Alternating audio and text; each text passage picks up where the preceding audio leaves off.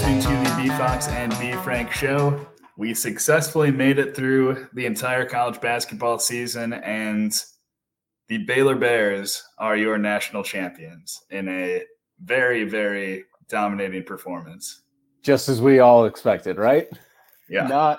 Not exactly, but I mean, we've said it since they scheduled the game early in the season, and then when it was canceled, this was going to be the game in college basketball. They were clearly the two best teams. I don't think anyone can argue that at this point. Very clearly 1 and 2, and the rest were fighting for third. And Baylor played a sensational game. That said, Gonzaga also played a pretty poor game on their part. I don't think, though, that Gonzaga playing even an average game wins that one for them. I think it makes it a 7-point loss, but it's still, you're still losing to Baylor because they were just that good. Yeah, Baylor was extremely physical from the start, and just everything they were doing was based around taking Gonzaga out of its comfort zone. Every cut, every drive, there was contact, just trying to bump guys off of what they would normally do, just kind of free runs, freedom of movement sort of thing. And in a lot of ways, it reminded me of what Gonzaga had done to other teams over the course of the year. From a shooting perspective in the first half, and we kind of talked about this at halftime, it reminded me a lot of BYU in the WCC championship game, just kind of going off against Gonzaga. But big difference here, Baylor can do that for the whole game. Like, they are so good at so many things, we sometimes forget what kind of shooting team they are. A very good one, arguably the best in the country. And out of the gate, they just imposed their will. And that specifically reminded me of what Gonzaga did to USC. Like, everyone with the ball in their hands for Gonzaga offensively looked unsure of themselves. Like, guys were forgetting how to dribble at times. Every drive, their help defender was swiping in, knocking the ball away. There was maybe one clean pass per possession. Everything else was getting deflected, thrown away. Just harassed in some way. So, credit to Baylor. They knew exactly what they needed to do, and they went out and executed perfectly. It got to the point where it actually seemed like there was a depth perception problem for the Gonzaga ball handlers, because every time they had the ball, they thought it seemed as if they thought they had more space and were just very clearly getting the ball poked away, or, pivoting and moving the ball and having it knock into a Baylor defender's arm. Incredibly active in the passing lanes. I mean, they won this game defensively. Sure, you can say they scored 80-plus points, and that's the recipe to beat Gonzaga, but they were, like you said, so physical from the start, so active, so aggressive. The passing lanes, there's certainly some fatigue and some issue there for Gonzaga, but at the same time, like, they weren't closing out. Baylor was incredibly aggressive on the glass, and the few shots they did miss early on, they were getting offensive rebounds, second, third, even fourth chance opportunities. And when you're chasing early, especially the momentum of that game, you cannot allow offensive rebounds, because that was the killer early on. And I saw a tweet. It was 11-1 to open the game, as we all remember. From there till halftime, the game was even. And then to start the second half again, Baylor imposed their will and ballooned the lead to 20. And then it was just Gonzaga chipping away, trying to make this even a game.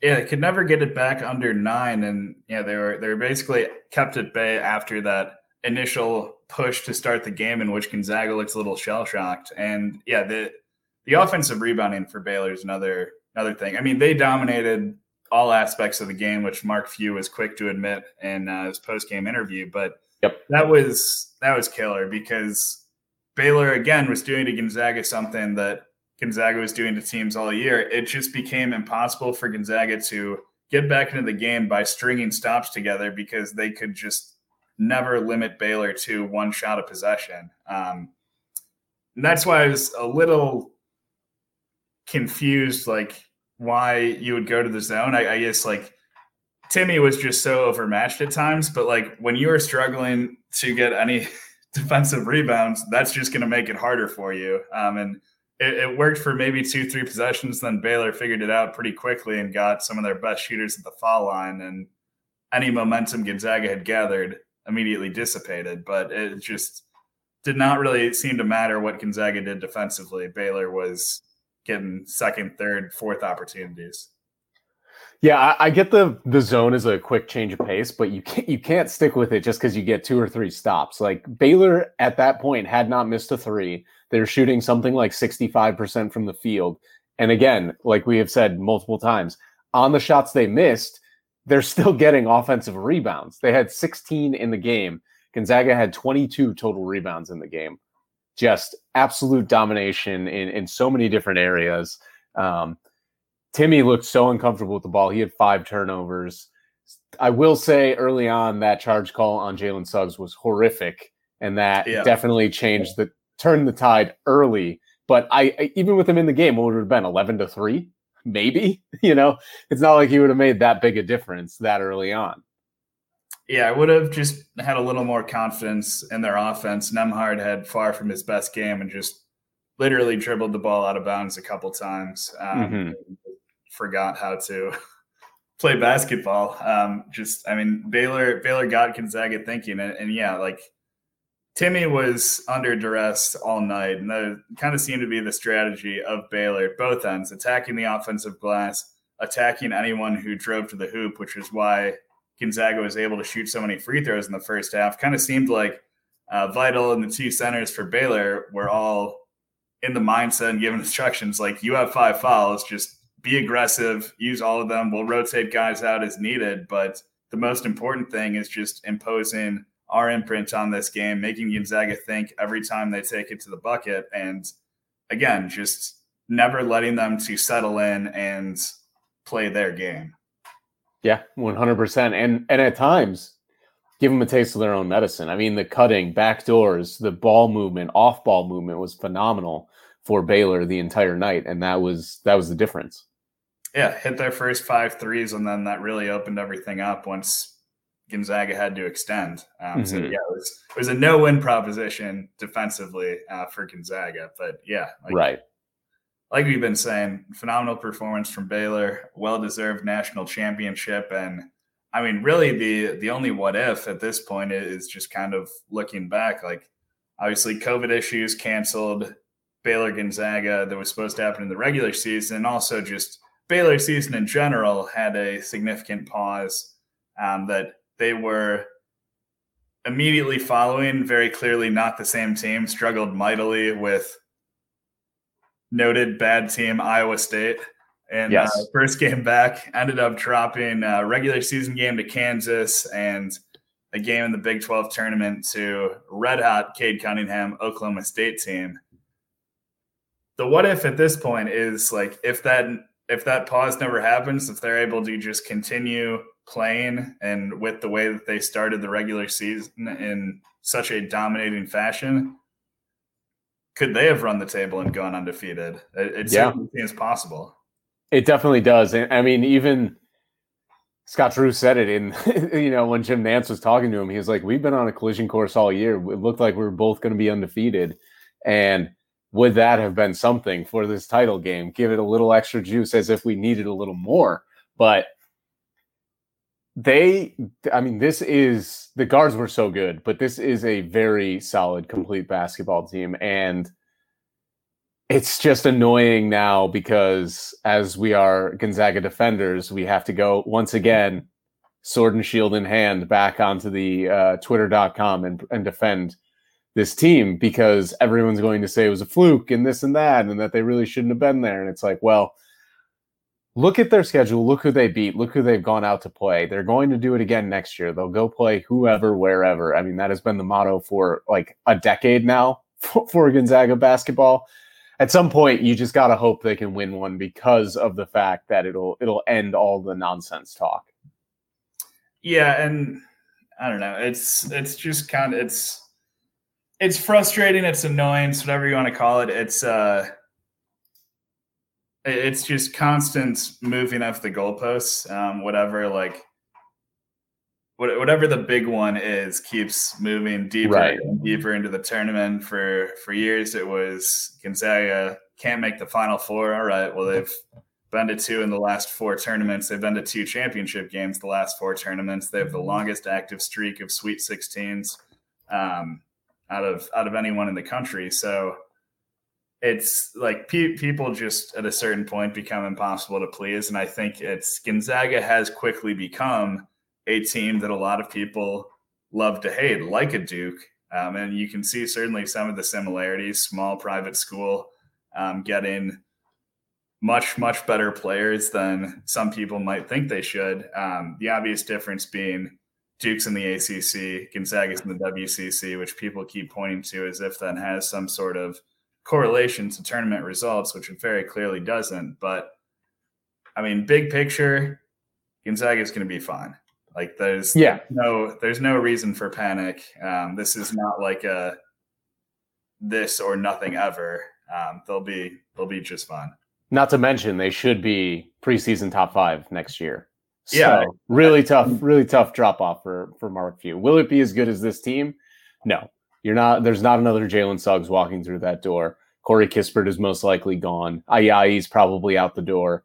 There's a chance Timmy leaves as well. Like you're losing all Americans, but the cupboard is not bare. They are recruiting very well, and there is a chance they land the number 1 recruit in Chet Holmgren, which would really change things as well. Yeah, it seems like rumblings are that Timmy is more likely than not to return.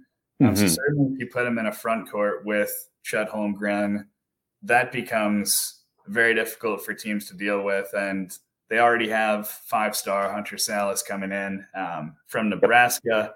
And yeah, like the players they're bringing in garbage time in these games are all top 100 guys. Like it's easy to forget because Mark Few does typically keep a very, very tight rotation. Doesn't normally go past 7, maybe 8 guys in a game, but they've got a lot of talent. They've got a couple of good deep international guys. I mean, Ben Gregg is a guy who should have been a high schooler this year playing in Oregon, but decided to come up, get a little bit of experience for the Zags. He's going to be a big interior piece for years to come. And it seems like momentum is falling off a little bit, but there's still an outside chance that Gonzaga could get, somebody from the transfer portal like a Walker Kessler or any number of talented players. Like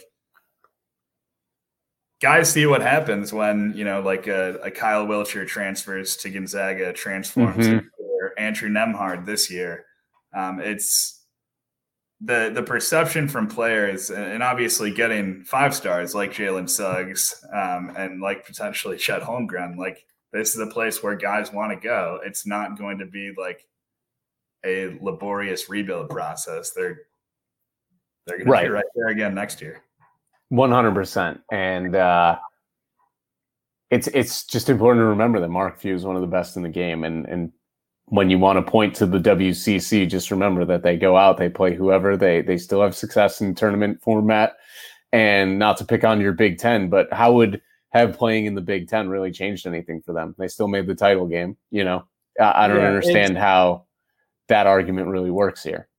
You can pick on them all that you want because it normally seems to be coming from a lot of guys with like Michigan Abbeys. And it's like very like transitive property normally doesn't work, but literally like beat the team that knocks you out of the tournament. So like chill. When that team scored almost twice as many points. Yeah, but there's no, and Michigan's a team that's going to be very good next year as well. Number 1 recruiting class, bringing back a lot of talent as well. So they very well could meet in March, and that'll be a lot of people chirping on the internet, I'm sure. But yeah, that like you were just saying things that are not related, not correlated. Like, yes, Gonzaga plays in the WCC. Yes, it is not a Power 6 conference that the American is not a part of, just to remind people. Yes. But it is a top 10 conference. Like it's not like they're playing in the Big West or something. Right. But I'm just saying, like, yes, they play in that conference. Yes, they did not win the national title, but like those things are not related. Like, right. Exactly. There's no causation there. And I mean, it's just kind of one of those things where people will just, and I mean, I love to do this as much as the next guy, I'll readily admit it, but just spinning things to twist your narrative, because when you turn it around on them, be like, all right, well, it was super cool when every team in the Big Ten except for Michigan lost in the first weekend. It's like, oh, you're playing a tough conference, you just beat each other up. It's a grind. It's like, all right, so explain to me how it would benefit Gonzaga to play in a conference like that. And like, that's why I don't engage. I try not to. In my later years, I've learned that you can't fix stupid. So it happens. True. Whatever. But I mean, like, on a more serious note, like less than a decade ago, these are the conversations we were having about Jay Wright, Villanova. Like, that is true. Have phenomenal regular seasons, can't win the big one. 2 national titles later, he's not even considering leaving to go to North Carolina.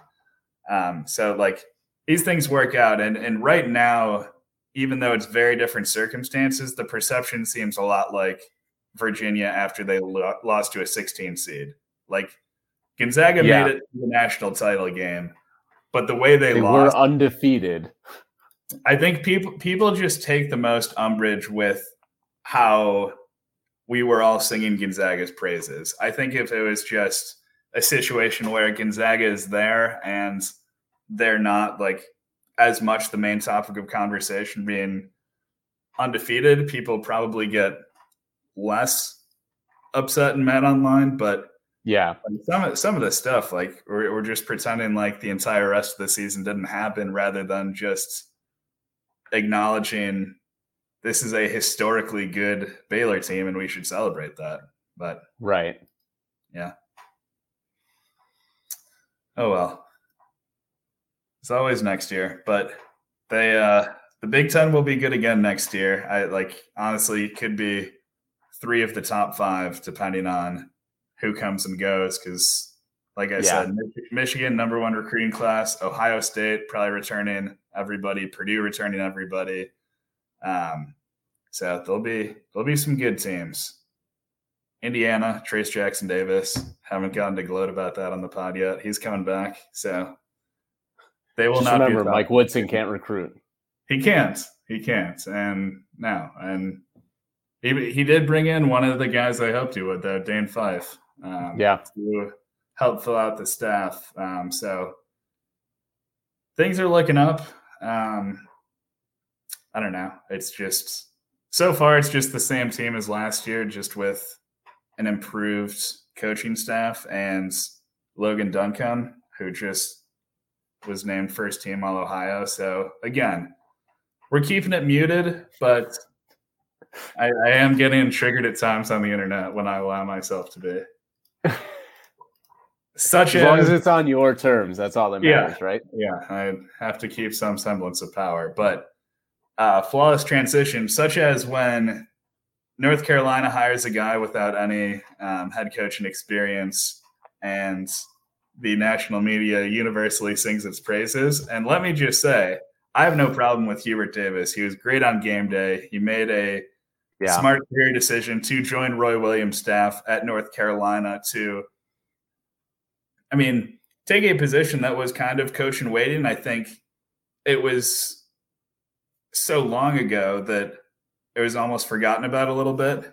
So that's how guys like Wes Miller were kind of talked about as coach in waiting, forgetting at times that Hubert Davis is right there. Carolina guy through and through. So much like Indiana, Carolina going the keep it in family route. A lot of nostalgia, a lot of talk about bringing guys back to help fill key positions, whether as, director of ops, assistant coaches, helping with personnel at Carolina. Hubert's going to bring a lot of guys back. And I honestly just looking at the reaction, everything that's come out of Chapel Hill, it seems like a big time jolt of energy that the program needed after the last couple of years by Carolina standards were feeling a little lethargic and not very exciting. Yeah, they're definitely fired up about this one. It's when the AD comes out and says we're going to keep it in family, that really limits the names that people were throwing out there. And then when you take a look and realize Hubert Davis is right there, it's like, well, he's probably it, but they're going to do their due diligence and interview guys like Wes Miller and a few others. But this was the pretty easy hire. I don't know, it is the absolute definition of a wait and see, because we just don't know what he's going to be. He has the assistant coaching experience under Roy Williams, and that is it. That is all he's got. So I'm intrigued, but cautiously. It's the exact same thing I feel for Indiana, even though Mike Woodson actually has coaching experience.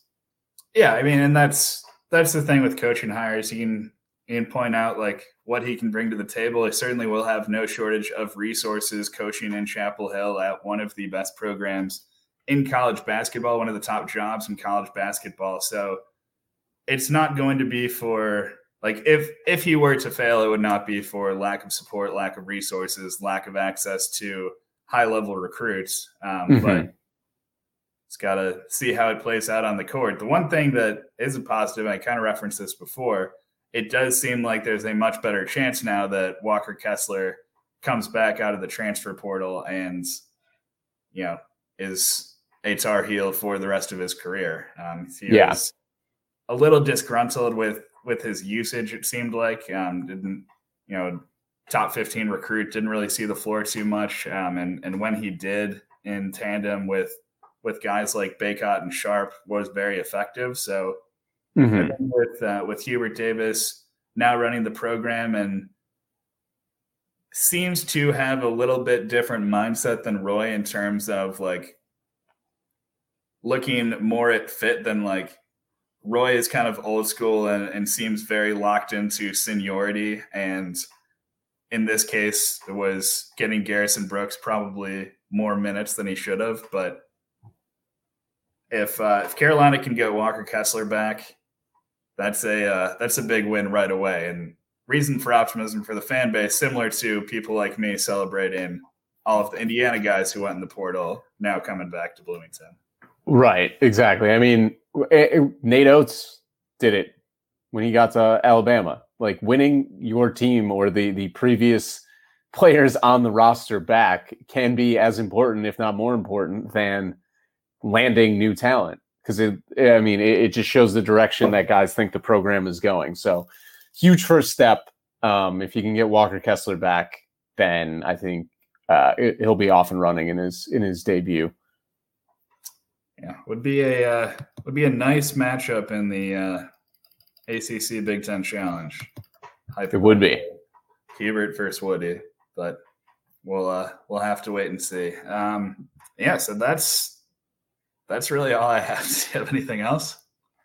That's it from me. All right. Well, it's again, I don't think we necessarily expected to be in this position a year ago today, after the NCAA tournament got canceled and we were robbed of all the joy that normally brings us. We got through an abbreviated football season, but still plenty of excitement there. We got through pretty close to a normal length college basketball season, got through an entire March Madness tournament, and missed it a lot. Certainly missed it a lot. We had some big moments like a Jalen Suggs buzzer beater, well-deserved national championship for Baylor, one of the most dominating performances and best teams that we have seen in recent memory.